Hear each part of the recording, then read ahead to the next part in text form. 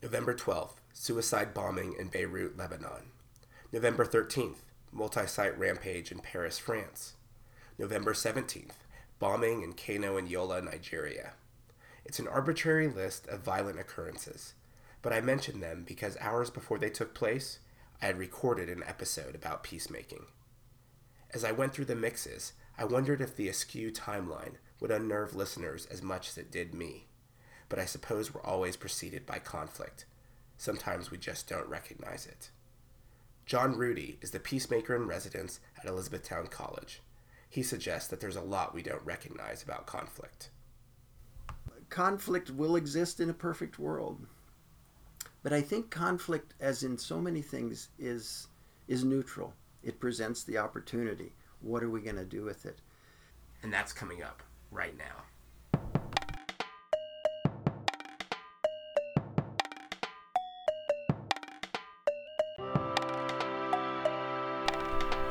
From sowingtheseed.org, this is Broadcast Seeding, a podcast with future food for thought on religion, culture, and teaching. I'm Richard Newton. We're glad you joined us.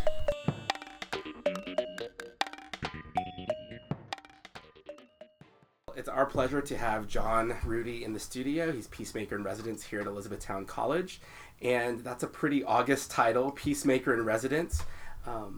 You're a professional peacemaker. My mom used to talk about, be a peacemaker in our household. I have siblings, and so we'd get in arguments, and she'd say, Richard, are you being the peacemaker?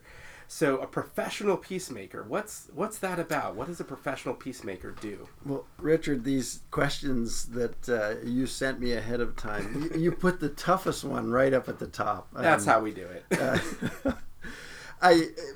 My first response was, well, when you find out, Richard, let me know what it is. I came to this work very circuitously. I actually think of myself as a generalist. I have a passion for peacemaking, and I think my life's experience, my life's work has this title of Peacemaker in Residence is kind of like the culmination of all of that. So I find myself at E-Town with that title, and I'm trying to live into it, trying to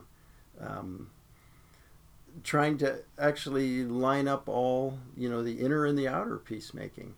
I have a lot of students in class who will ask me about, direction in life, about life's goals and life work, and very few of them do I encourage to actually pursue peace building as an end in and of itself.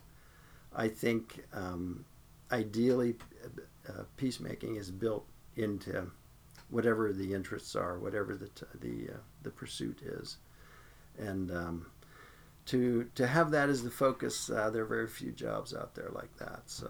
So peacemaking really is kind of an activity. It's an action or a behavior, a thing you do, not so much an end, but kind of the means or way you go about. And the attitudes you bring into just the normal daily conversations and interactions with people.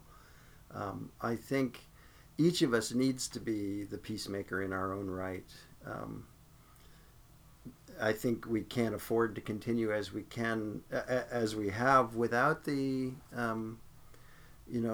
without these kinds of skills. We have so much capacity as a human species in technology, for example. The advances in that are amazing. Have we kept up with the ability to address the kind of conflicts that come with an ever-increasing complexity to life, the ever-increasing connectedness we find ourselves, in the digital world? So those are the kinds of skills I think we add to whatever we're good at, whatever our passions are. Does that make sense to you? Absolutely. So there are spaces, where human beings are complex, and they travel the world in all sorts of ways, like you have in your own journey. But peacemaking is a thing that you do along the way. It sounds like peace building is a thing you aspire to do, not necessarily as an ends, but as sort of a travel habit, if you will. And I wonder, what does that look like for you, or what has that looked like for you, sort of maybe at its best, or in your memory as you sort of think about who you are and how you want to be? What does it mean to be a builder of peace? Yeah, I think I started out. Well, actually, the first education I had after high school was electronics training, believe it or not, and that was a hobby of mine. And when I turned that into kind of my profession, it didn't sit very well, because when you turn hobbies into professions, that sometimes doesn't jive very well. But my first passion was development work in much of the two-thirds world. My first assignment was in Somalia, in East Africa, and but very quickly in that context, I ran right into the elements of conflict. It was at a time when a nation state was collapsing into anarchy and chaos, breaking down from some kind of structured government into very tribal or clan-oriented, I should say, kind of existence, and a heavy layer of violence involved in all of that. And I came away from that experience thinking, wow, what I was trying to do in terms of development was just wiped out in a month or two. What type of development were you involved in? Well, we were actually found ourselves in a refugee camp. So in a sense, it was relief. The development part of that was working with education, skills training in a refugee camp in the northwest part of the country. And the folks we were working with just had a very tenuous existence out on a moonscape of an environment where all the trees had been cut down, no education, or I should say there was camp education, but not much of the infrastructure, like even school desks. Mm-hmm. So that was one of the very basic things I was working on, training some carpenters to use lumber to make school desks for children to sit at. But when the Civil War broke out, all of that was just wiped out, and with a mass exodus of people, all of those, anything I was doing physically anyways, it was gone. Skills training, who knows how that tracked with the people who spread out from those camps during the violence. So you were in Somalia sort of with the intent of sharing certain types of skills, whether it relates to technology, carpentry, etc., to help with this issue of infrastructure and crafting the world the way you want it to be. Meanwhile, the people in Somalia are asking for this or needing it, wanting it, yet for both of you, kind of life happens, right? So their ability to pursue their desires for creating this larger structure and community with these resources, skills, and know-how gets trumped by sort of larger superstructure government conflicts that are taking shape in the countryside, as well as your own life and desires sort of get stymied by that as well. And so all the way around, this question of conflict seems to arise. And I think when you talk about peace, and when you've talked about peace just now, conflict's not far behind it. So what's conflict? We have peace and we have conflict. Yeah. And I wonder, what are these labeling? Yeah, interesting. And, in the classes I teach, that's one of the first things we talk about is what are the definitions of some of these terms. And what we end up finding is that they're very complex, mm-hmm. and even the literature kind of has some disagreement on that.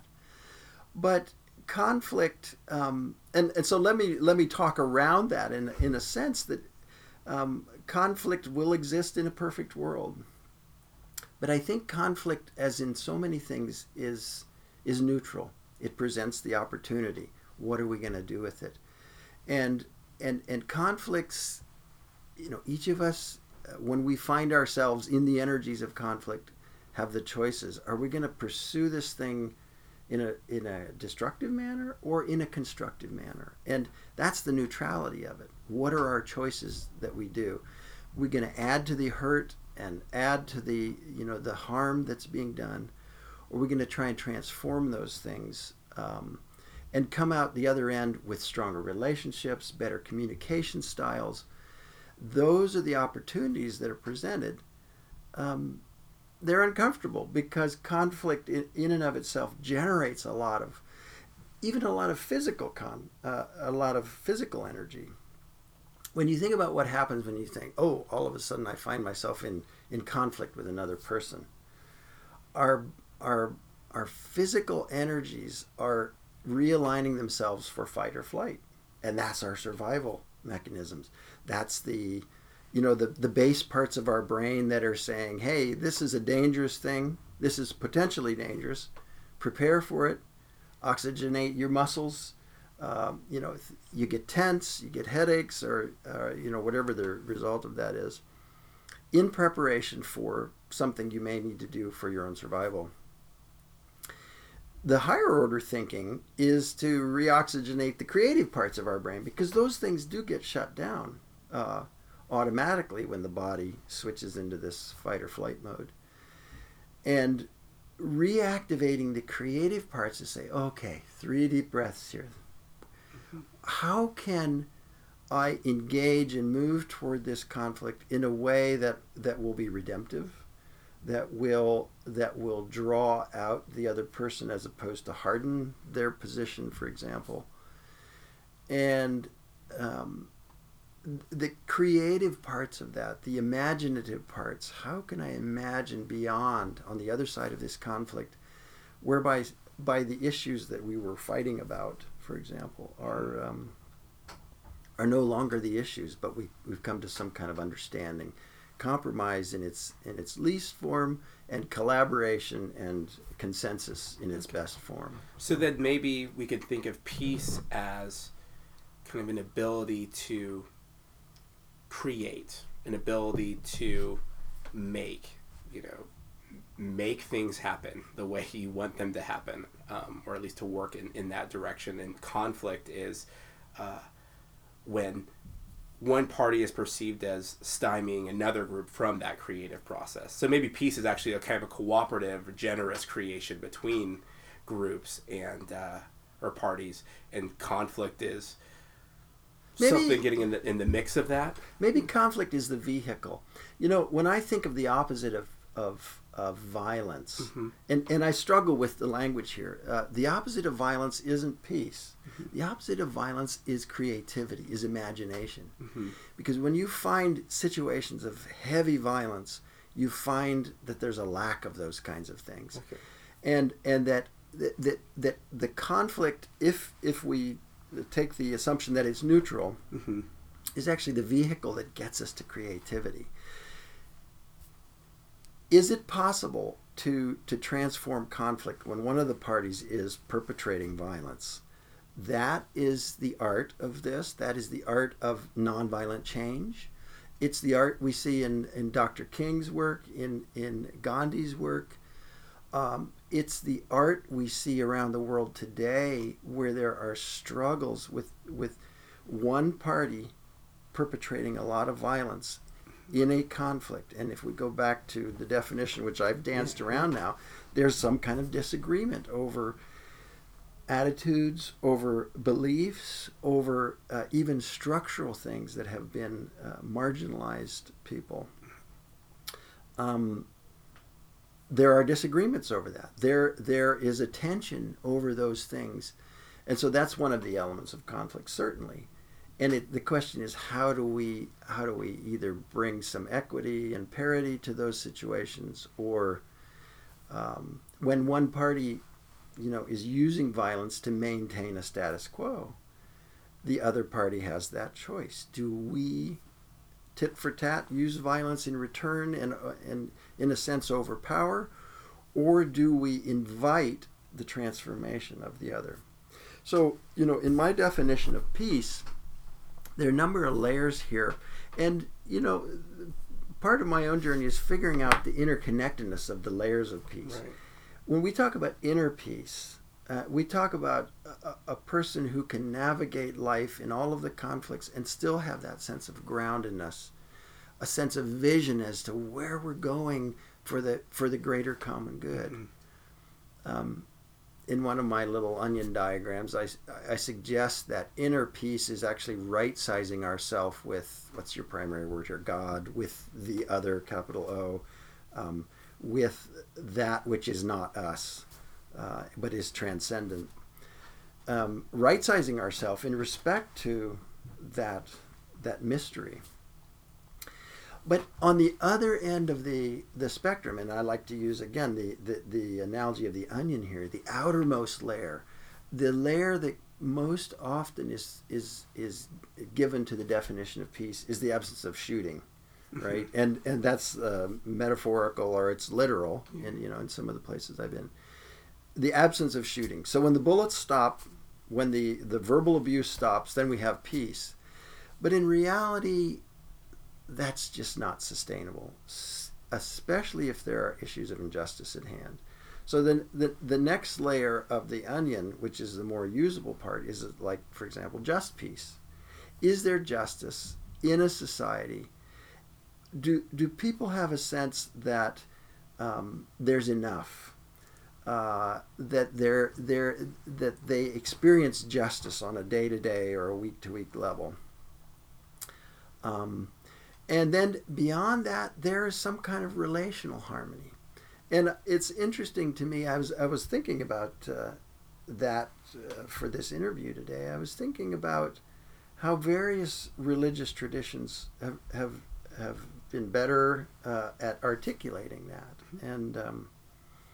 And I think that's why we need each other in all the diversity, because this concept of peace comes from various angles, and we can understand it in a lot of different. Yeah, it's a struggle too, I think, with the question of religion or any sort of example that's been seen as a model for best practices in peace building or peacemaking. And I see this a lot with conversations about Dr. Martin Luther King Jr., right? So his dream speech is wonderful. We talk about, to be American means to pursue that and to help other people pursue that within the nation-state context, except the larger context in which he was speaking, this March on Washington for Jobs and Freedom, the jobs part drops, right? So we forget about the sort of nitty-gritty. He wanted a certain type of economic justice and was addressing some larger systemic issues. Right.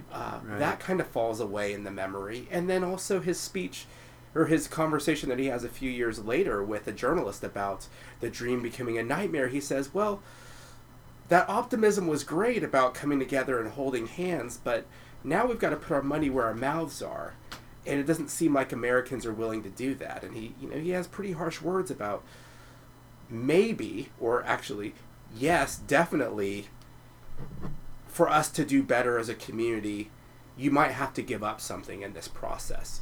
And that question of just peace that you brought up seems to get at that to me. Like, when is it right for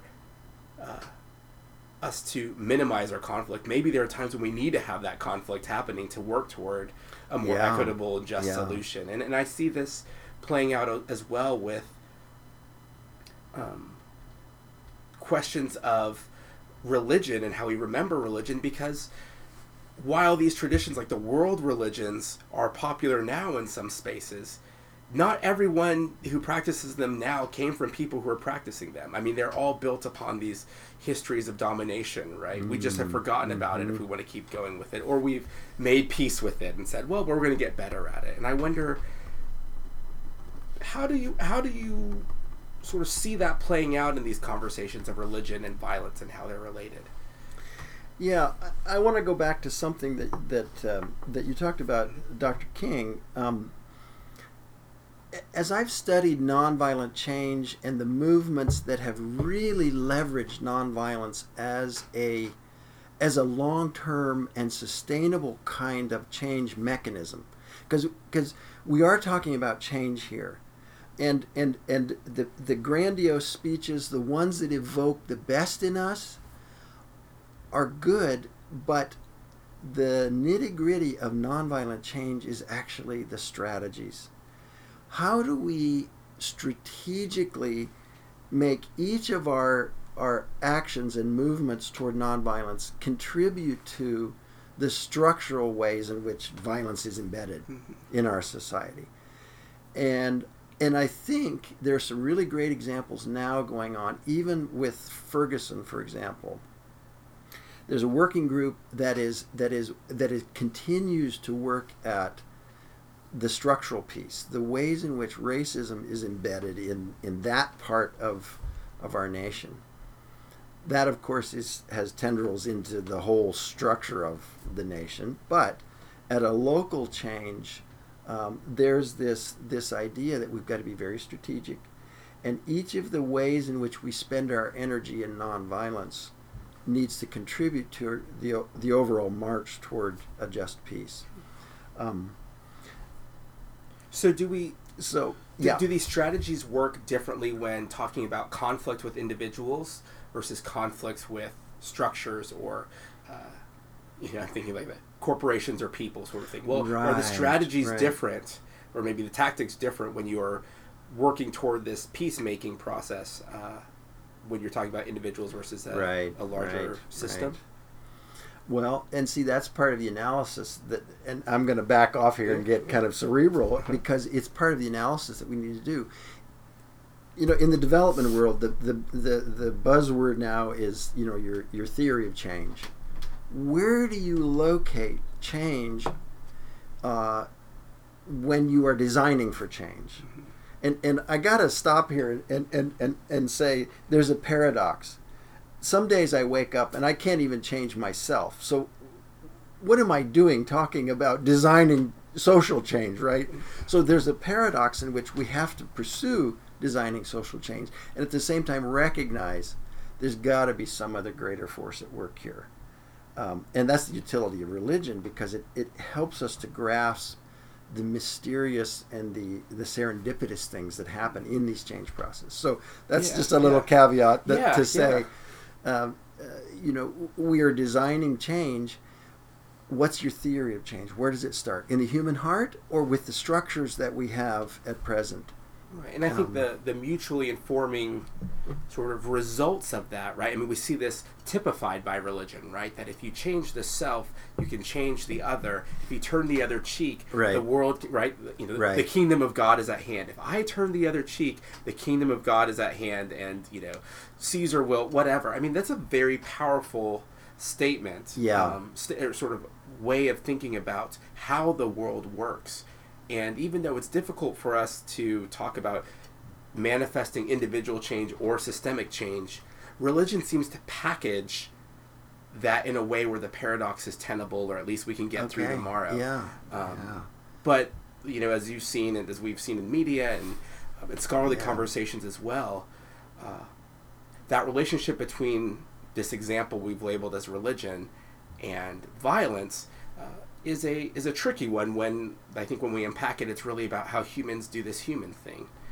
And practically, the utility of nonviolence becomes self-evident when I ask, if you hit me, what's the best way to stop us hitting each other? To hit you back, or to work at my own transformation and invite you instead to become an ally, a friend? Can I hit you and club you into being my friend? I'm not sure the world works that way.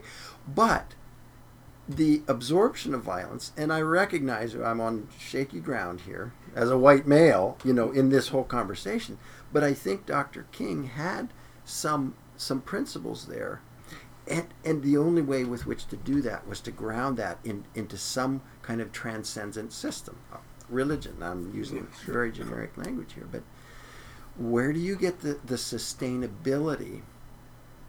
What gives you the continued kind of vision to pursue a path that seems so counterintuitive most of the time?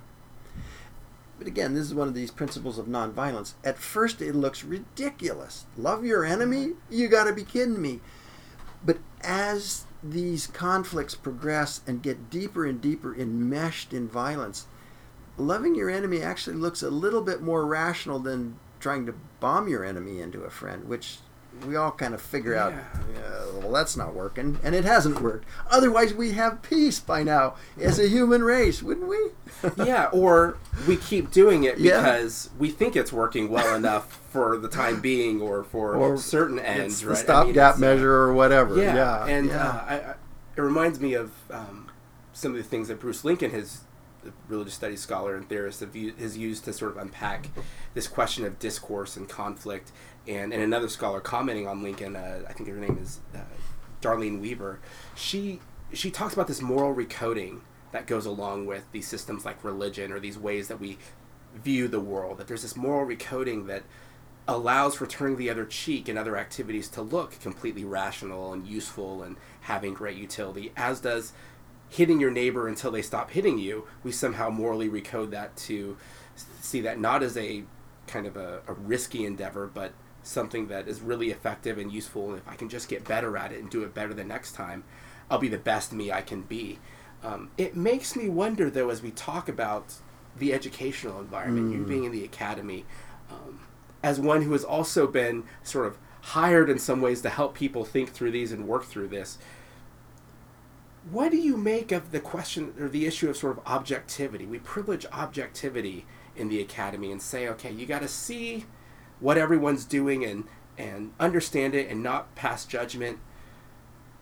Do we have time for that in a world full of the types of conflicts you're saying, or is there some utility there that you think is useful? This is where the some of the Buddhist principles, and I'm kind of out of my zone here, but what I have observed is this ability for myself to observe with non-judgment is really an area of personal growth for me, because I've seen the power of being present in situations and being non-judgmental and making observations as a kind of a mirror. And if my life is a mirror back to you about, and this is, my kids used to, when they were small, used to run around, and I would say, there's little mirrors running around, because I would hear myself in them, and I would go, whoa, I do not want to be that. I think the power of non-judgment, now, whether that's the same as objectivity in academia or not, right. but the individual transformation of myself from a very judgmental person to trying to be less judgmental, more observing, I think is one of the basic skills of peace, starting at the change starting at an individual level. How well my faith upbringing, my religion enables me to do that is a big question. Are our belief sets getting us to be that kind of person? Because it's critical in a world that is breaking into tribalism and my group against your group. And I think an idea I got from Miroslav Volf, I need to understand my own, where the walls of my own belief sets are, so that I can make doors and windows into them and invite you in and be able to see out clearly. And